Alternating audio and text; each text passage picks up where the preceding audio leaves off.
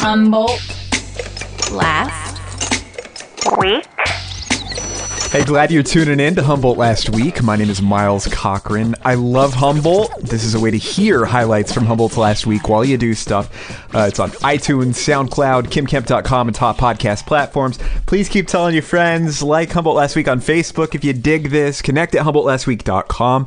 Heads up, this sometimes features explicit content. Please do provide feedback to me. I love that. It makes this thing so much better.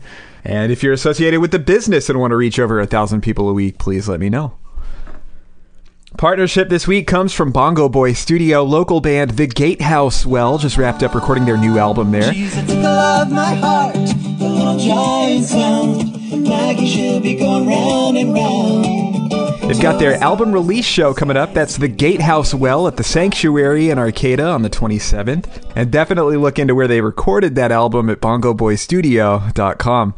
Partnership also comes from Ferndale Music Company with Chris Smither playing at the Old Steeple on October 29th. Words of wisdom, we don't speak and smart enough from week to week. You can expect blues, folk, amazing guitar work, that gravelly voice. And here's something from the Associated Press, one of the absolute best singer-songwriters in the world. That's Chris Smither at the Old Steeple in Ferndale, October 29th. Tickets at ferndalemusiccompany.com.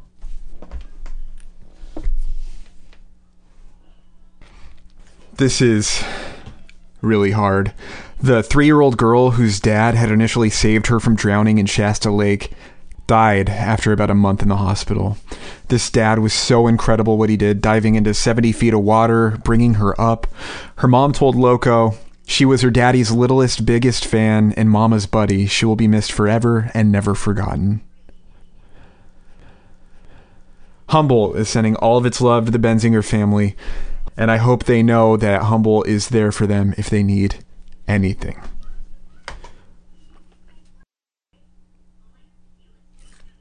So hours before those devastating fires ignited across Northern California, a blaze went up near the Shell station in Redway. As Kim Kemp pointed out, luckily that fire was taken care of quickly. Someone with the sheriff's office told her they arrested a guy for arson related to that one.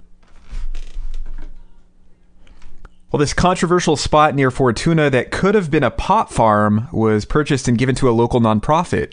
Huge chunk of land a little north of the friendly city of Fortuna. Looks like the pot people avoided a court process and sold the land. According to the Journal, some nearby residents were concerned about the odor, road traffic, and crime surrounding a cannabis business. So these neighbors bought the land, gave it to Wild Souls Ranch, who help at-risk youth and help them take care of and appreciate horses. Looks like the move-in date is coming up in January. And Wild Souls moving from Lolita to Fortuna potentially means less mud, less weather exposure, and the potential to expand.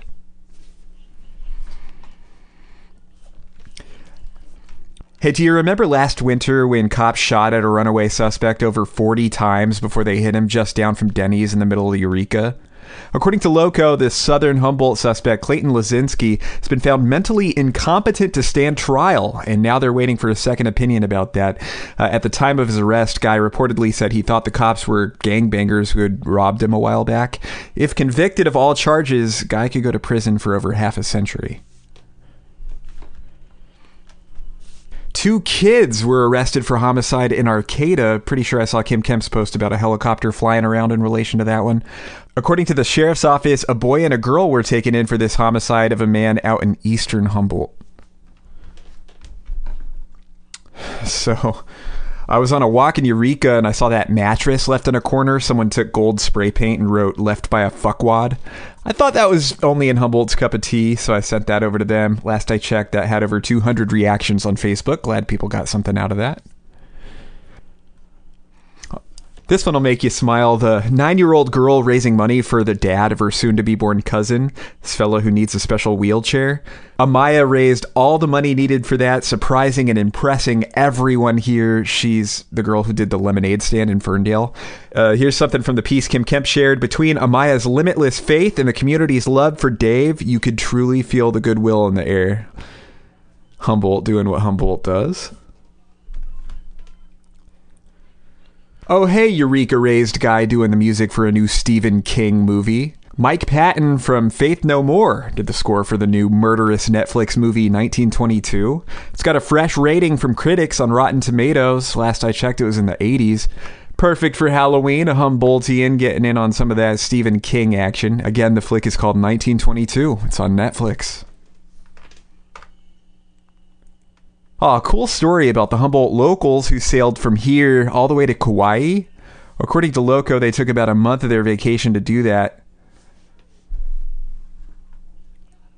The Eureka City Council is looking to work with Betty Chin on what they're calling Betty's PG&E Village south of the mall near the Eureka Waterfront Trail. It's pretty much set to be the next stop for people living in Betty's Blue Angel Village. Humboldt Bay Fire wasn't too enthused. They have a nearby site, and a nearby business also wasn't very happy. City Councilwoman Natalie Arroyo basically said they'll be vetted and evicted if they're not good tenants. Saw that story on North Coast News. Well, here's a headline from Kim Kemp. The suspect called a cab to escape. Dude who allegedly had meth and a gun on him up in Arcata was arrested for hit and run, rolling away in a cab before a cop flicked on the lights and sirens. A guy from Eureka was arrested for potentially filming women in the Target restroom. Turns out the suspect in his 40s was on parole and a registrant. That's what Chief Watson told North Coast News. Wow, so how about that beautiful dollhouse look-alike at the Carson Mansion? Super detailed, looks just like that towering Old Town Eureka structure with green trim. So just last week, the Facebook page Victorian Houses shared the Carson Mansion dollhouse, getting something like 4,000 likes. I reached out to the dollhouse maker, Ron James. He's a retired truck driver over there in Florida. I'll let you hear his answers to my questions. I saw pictures of it on the internet there, and it just looked like the fanciest house in the world, and I was wondering if I could build it. Mostly cedar wood. I framed it out of cedar. It's built just like a regular stick house, 1/12 the scale. It's got to be like 5 foot or so. How long did it take you to build it? A year and a half, every day, 10, 12 hours a day. I was proud of it. That was a lot of work for me. It's in Portland, Oregon. A guy named Mark Parker, CEO of Nike Corporation. Yeah, he likes strange things. He has a lot of weird stuff in his collection. That one went for over $32,000. And how many dollhouses have you built? Oh, probably 13. I got one in my shop now that I never put up for sale. My wife liked that one, so I kept that one. The CEO of friggin' Nike owns the $32,000 Carson Mansion dollhouse? That's incredible. Only in Humboldt shared a picture of the dollhouse, too. Top comment there was only males are allowed to play with it. Like, touche. A little reference to the Ingomar Club and the Carson Mansion in the past, not allowing women to be members. Until recent years, the Ingomar Club had been a rich man sausage party dating back to the 50s. I guess back in the 70s, there was a lawsuit that made it so women could go there on Sundays, or if they were invited to a special event. Yeah, I found this old LA Times article from the 70s about how a female member of the Coastal Commission here brought that issue to the forefront after she was excluded from a meeting at the Carson Mansion. Again, women allowed to attend events there as of the 70s, but not be members, and their controversies haven't just been limited to that. There were some 2011 Times Standard articles referencing a female employee for the Ingomar Club, saying she was sexually harassed by an assistant manager. Part of this was that she said the guy wanted to hunt and mount her. That he harassed her after she didn't want a personal relationship, and he called her a fucking bitch. According to this article, an anonymous source said at least 20 members resigned in relation to all that. And this woman was apparently fired after filing this lawsuit 7.5 years into employment there. And it looks like another woman joined her in this lawsuit with similar allegations against the Ingomar Club. After researching that a bit, I found a 2015 press release, which looks like they reached a confidential settlement. So if you go over to the official club website, you can take a nice little virtual tour of the mansion, but definitely no information there about their changes in membership requirements over the years, allowing women now. I reached out to the president of the Ingomar Club, a woman named Karen Pingatore. She said, as a private club, they have guidelines, bylaws, and policies that don't allow them to be in on an article about membership or events at the mansion. That would come as no surprise to a lot of people out there. I mean, the Ingomar Club has really been known to be a hush-hush thing since the beginning. But when I replied, I did mention the misinformation about males only that was heavily liked on that post. This is what I wrote. I've concluded from my research that as far back as at least 2010, the earliest I could find in a Tri-City Weekly article, membership no longer requires riches or maleness. It's just about references and good standing. I think it's important to show that sort of progress as a society reflected in Humboldt's most prestigious and mysterious club, especially right now with the national conversation about Harvey Weinstein and the hashtag #MeToo. I estimate the club would like to distance itself from its male-only past, as well as the harassment lawsuit that was confidentially settled in 2015. As a female president of Ingomar, I'm wondering if you could comment on that progress. It doesn't have to be specific. I'm just looking for some wise words moving forward on that matter. No response. Now, personally, I think it would have been a good opportunity there to say the easy thing like, gender equality good, sexual harassment bad. It's 2017, but yeah, silence. So if she does answer me, I'll update this podcast. I did, however, chat with a woman who's worked for the Ingomar Club for several years. Anonymously, she said this.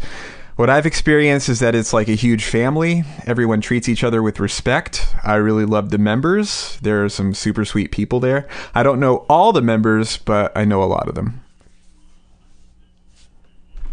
And more on the mansion. In this 2010 Tri-City Weekly interview, historian Ray Hillman called the Carson Mansion the second most photographed house in the country, second to the White House. And he also said if the Ingomar Club had not purchased it back in the 50s, it probably would not be here anymore.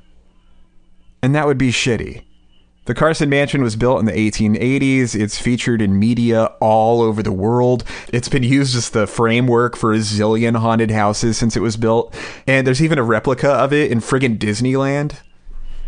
And furthering that point of being appreciative in that regard, here's the end of a comment on Redheaded Black Belt made earlier this year after the mansion suffered some wind damage. So after mentioning the controversies they've faced over membership in the past, History First partially wrote, I'd rather have a unique building with an interesting history than a slab of asphalt burying our history. In that same Tri-City Weekly article I've been talking about, the then president of the Ingomar Club said, quote, we're absolutely happy to welcome more women to the Ingomar Club. What we're looking for is people of good character. You don't have to be rich, end quote. Again, that was written in 2010. I can only guess they've changed their bylaws and guidelines on discussing membership in the media since then. All I know is the last time I was walking around Old Town with my family and I looked at the Carson Mansion, they said, what's the story behind that place? Didn't have much for them, but I'm glad I have a little more to tell them now. Hey, thank you so much for listening. Thanks to podcast partners Ferndale Music Company with Chris Smither playing at the Old Steeple on the 29th. And Bongo Boy Studio, the Gatehouse Well, just wrapped up their album there. They're playing at the Sanctuary in Arcata on the 27th. Remember, you can connect in all the ways at HumboldtLastWeek.com. Like Humboldt Last Week on Facebook if you dig this. My name is Miles. I really appreciate any kind of feedback that you have. It makes this thing so much better. I love that. Tell a friend, and I'll talk to you again next week. Bye. Humboldt Last Week.